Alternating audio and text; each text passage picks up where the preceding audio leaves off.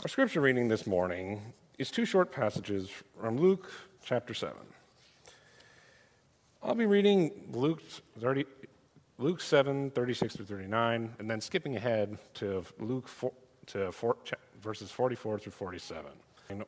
Now, at first, this might not seem like a story about neighboring, but the way Jesus dignifies this woman and how he honors her awkward gesture of kindness beautifully demonstrates one last crucial skill Jesus wants to teach us in our summer course on the art of neighboring. Now, listen for God's word to you. Luke 7, verse 36. When one of the Pharisees invited Jesus to have dinner with him, he went to the Pharisee's house and reclined at the table. A woman in that town who lived a sinful life learned that Jesus was eating at the Pharisee's house. So she came there with an alabaster jar of perfume, and as she stood behind him at his feet weeping, she began to wet his feet with her tears. And she wiped them with her hair, kissed them, and poured perfume on them. When the Pharisee who had invited them saw this, he said to himself, "If this man were a prophet, he would know who is touching him and what kind of woman she is, that she is a sinner." And now skipping ahead to verse 44. Then he turned toward the woman and said to Simon, "Do you see this woman? I came into your house. You did not give me any water for my feet, but she wet my feet with her tears and wiped them with her hair. You did not give me a kiss, but this woman from the time I entered has not stopped kissing my feet. You did not pour oil on my head, but she has poured perfume on my feet. Therefore I tell you, her many sins have been forgiven, as her great love is shown. But whoever has forgiven little, loves little." This is the word of God. Thanks be to God. Thank you, Michael. All right. Two stories tied together by their sheer awkwardness and also by feet. The first one involves me answering the front door in the middle of the night. I can even get more specific than that. It was 12:01 on New Year's Day, 1993, and the front door that I opened was the front door of our flat in Edinburgh, Scotland. Some of you know that right after we attended seminary, Debbie and I had the opportunity to serve a Church of Scotland as co-youth directors for a year under a ministry fellowship that Princeton Seminary had. And so along with our 2-year-old daughter, the 28-year-old version happens to be home this weekend and is sitting right there, we spent a little less than a year living in Edinburgh, Scotland, and serving a wonderful congregation, the Mayfield congregation. We'd been there about 3 or 4 months at this point, and it was New Year's Eve, and Debbie had gone to bed, and I must have been up either watching the BBC to see how they do New Year's Eve in Great Britain, or maybe reading or something like that, and there was this knock on the door. Well, that's weird. So I opened it, and standing there was David Booth.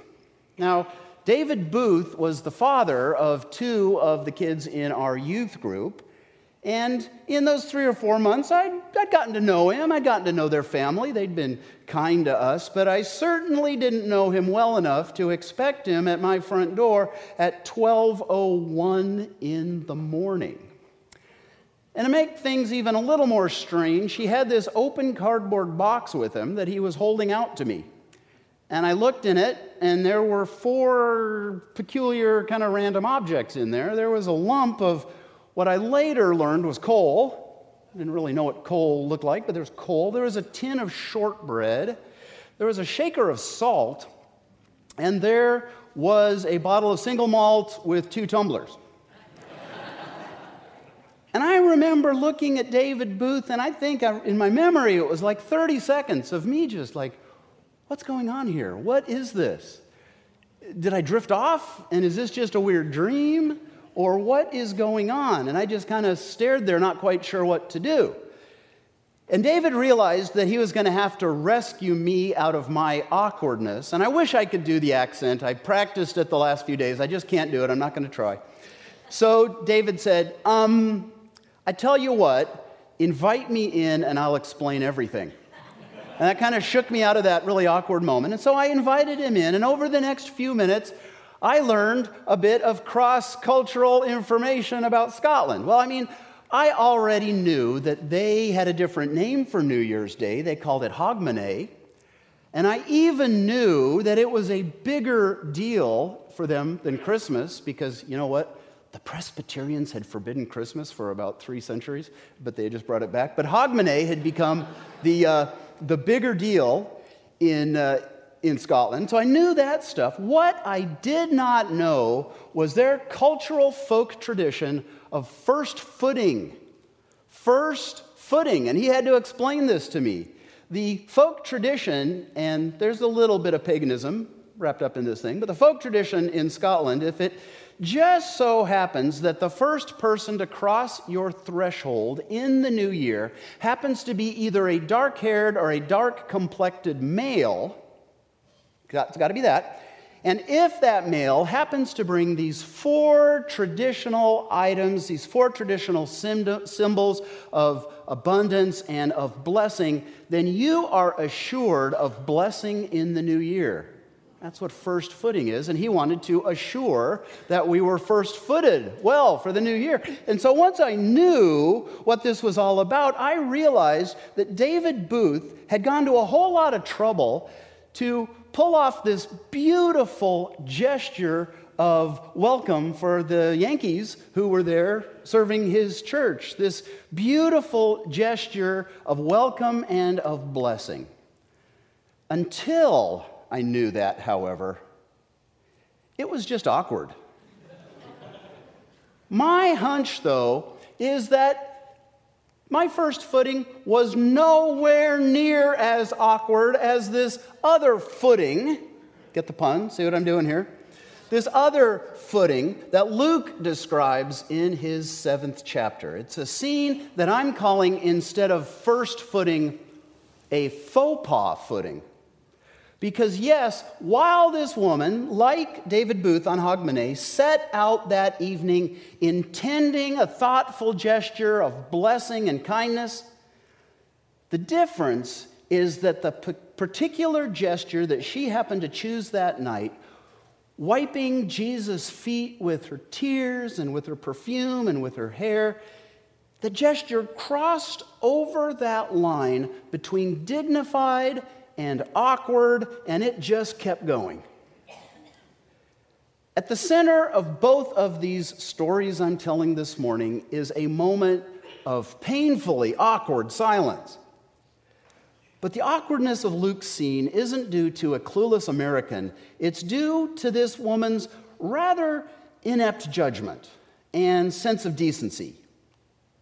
And while this woman isn't literally Jesus' next-door neighbor, the way that Jesus treats her, right there in the midst of all this painful awkwardness that she has stumbled into, is something that I'm convinced Jesus wants to teach us also.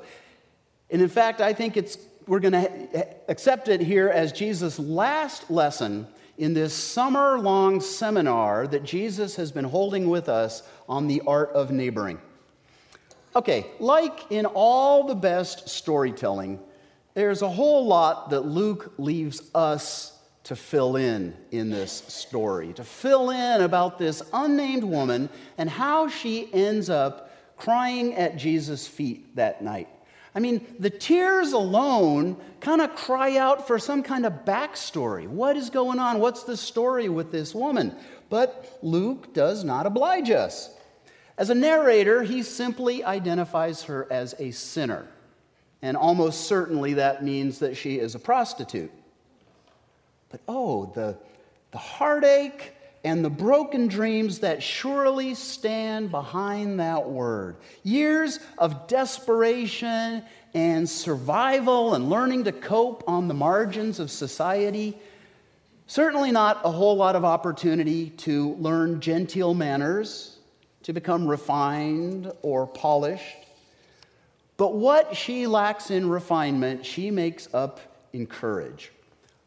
Audaciously and unselfconsciously walking into that Pharisee's fine dining room, into a world where she must have known she was neither welcome nor she did not belong there. She walks into the home of Simon the Pharisee. Now, you got to understand, Simon, it's confusing because Simon is also a disciple.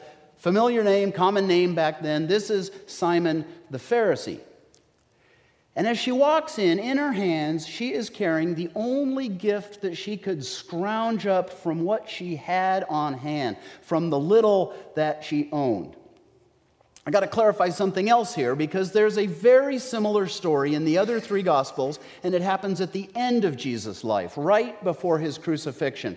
And another woman comes in and pours a jar of nard, of ointment that is priceless, that is incredibly expensive to anoint him for his death and for his burial. This is a different story.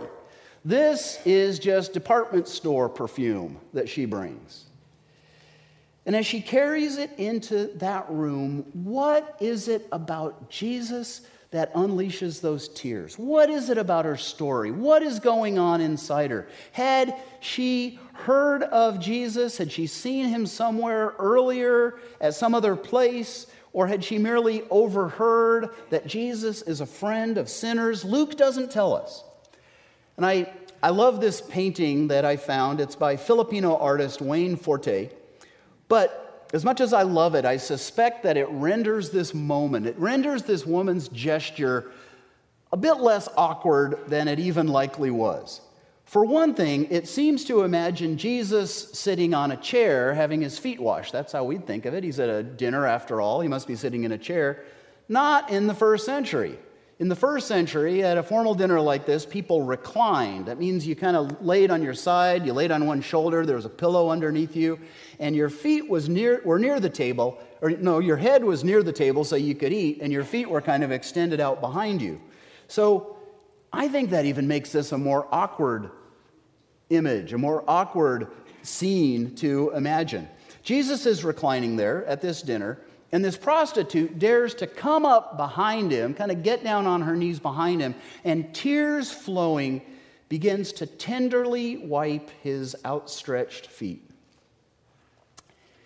If this woman seems unselfconscious, that's not the case for Jesus' host, Simon the Pharisee. Simon's embarrassed. Simon is embarrassed that this awkward scene is playing out at his home, at his party. He is embarrassed on Jesus' behalf. He's embarrassed that Jesus has ended up in this uncomfortable position. And yes, he is irritated that Jesus allows this tasteless charade to play itself out. And he mutters as much under his breath. And I'm not sure that you're really going to understand this story if you don't stop right here and acknowledge that Simon the Pharisee is right. What he's witnessing there at his table in his home is in fact inappropriate. In that culture, women don't touch men, especially unmarried women don't touch men that aren't their husbands. Much less women who were ritually unclean, as doubtless this woman was. Women also don't let their hair down in public. What this woman is doing, even if it's unintentional, is to sully Jesus' dignity, to denigrate his social position, to treat him like an equal, which he isn't, to treat him like her intimate, which he isn't. If this woman set out to honor Jesus, she's actually done exactly the opposite. It is a gesture that is inept, that is insensitive, that is thoughtless, that is scandalous. It's a gesture that has put Jesus in an entirely awkward position. And Simon sees all of this play out before his eyes like it's a bad dream. And if nothing else, Simon is mystified why Jesus doesn't seem to share his disgust. What more evidence does anyone need, he mutters to himself, that Jesus is obviously not quite as pure and holy as he's been claiming the last few weeks? It is at this moment in the story that Jesus, looking at the woman but addressing Simon the Pharisee, asks one simple, single question. It's just 5 words, but they thoroughly and utterly redefine what holiness actually means. Do you see this woman? At first, if you're reading quickly, they seem like they're just throwaway words. It seems like it's just a transition to whatever's next. But then it hits you. This question is really the point of the whole episode. Do you see this woman? Simon doesn't, but Jesus does. And then Jesus shows every scandalized, offended person in that room watching what it looks like to actually see a person. It means that when that person is hanging in that vulnerable moment of having taken the risk of offering a heartfelt gift, of wondering whether it is going to be accepted or rejected, in that moment there are rules that simply go out the window.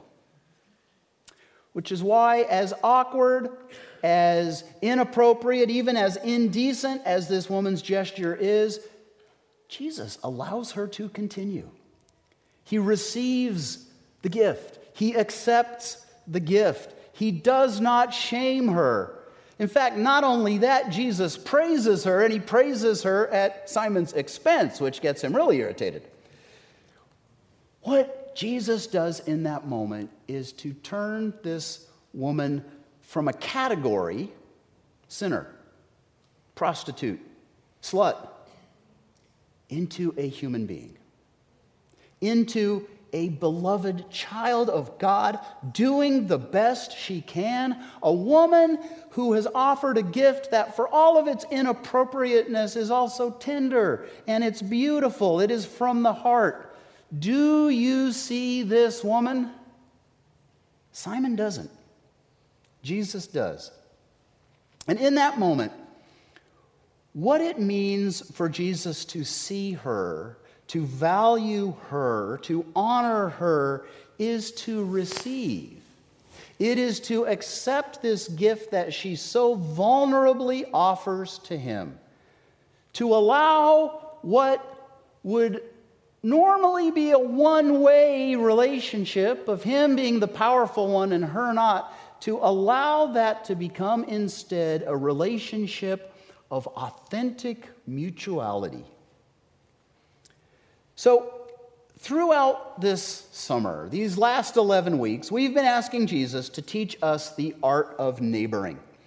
And week by week, we've talked about all sorts of ways that we might bless the lives of the neighbors. We put a cookie recipe in the bulletin early on this summer. We talked about mowing their lawn, about inviting them over for meals.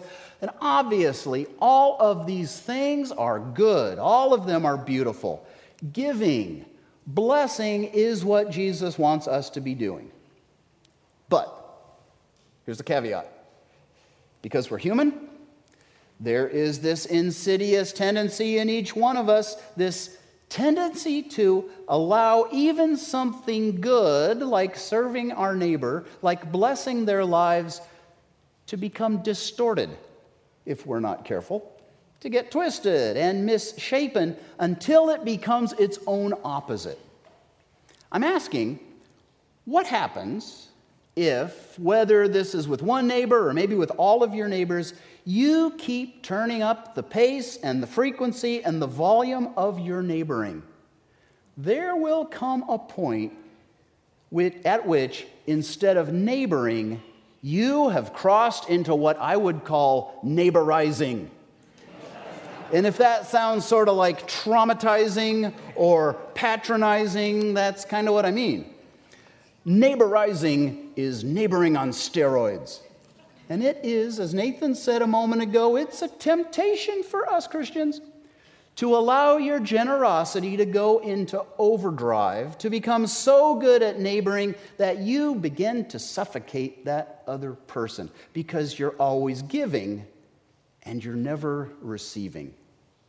It's as if there is a giant open valve between your home and that neighbor's home that allows all of your generous acts to flow freely, all of those beautiful things you're doing all the time for all those people. But then they suggest doing something for you, and that valve slams shut. The giving and the serving only flow one way. That's what I mean by neighborizing. The neighbor attempts to neighbor back, and that ball check valve just shuts off. Nope, I'm the one who neighbors on this block.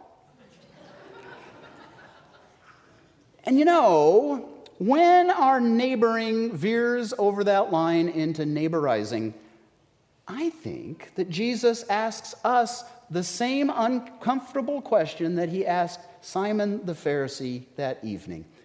Do you really see that neighbor? Because if you never allow them to do something for you, to serve you, to invite you over for dinner, to mow your lawn, to take out your trash, then you don't really see them. Or at least you don't see them as equals. You don't see them as having the same dignity that you do. What that means is that neighborizing, if we're honest, is actually powered by pride, not generosity. It's powered by wanting to have power, to have people need you, to feel superior. Real neighboring is something altogether different. True mutuality is only possible if what's flowing out of us is the real deal, if it's authentic generosity and authentic love. Both of which were abundantly evident in this room 7 days ago, last Sunday morning at about this time. And if you weren't here, that's when we had an opportunity for everyone to report back on the neighboring experiences that you all have had this summer. I've got to say, that was one of the high points of my ministry, to hear what was going on in all of these neighborhoods that this congregation represents. A high point because I'm convinced that simple neighboring, blessing the lives of the folks that God puts us next to in our neighborhoods, is probably the most important thing we do as followers of Jesus. And this is the final Sunday of our summer neighboring series. My prayer, though, is that for members of North Creek Presbyterian Church, authentic neighboring, powered by God's love, is just beginning. And that in the coming weeks and months and even years, you are going to continue to let Jesus build bridges of friendship, bridges of neighboring with all 8 of those households that are closest to your own. As you do, remember this one last thing that is going to keep your neighboring fresh and alive. If, as we have claimed all summer, to neighbor is a verb, then grammatically the recipient of that action must be the neighboree. Does that make sense? There's the neighbor and there's the neighboree. As you continue to ask Jesus to teach you the art of neighboring, remember that it always also includes the art of neighboring. So, quick aside, this was actually the title of the sermon. It was supposed to be on the bulletin cover, and Lexi in the office saw what I gave her, just assumed it was a typo, and she corrected it back, which is her job, and she's really good at it. No, this is the art of neighboring, of being neighbored by those folks God plants near you. Because when we do, when we allow them to neighbor us, we begin to see them as God sees them, as his beloved child, in whose life he is already at work. Amen.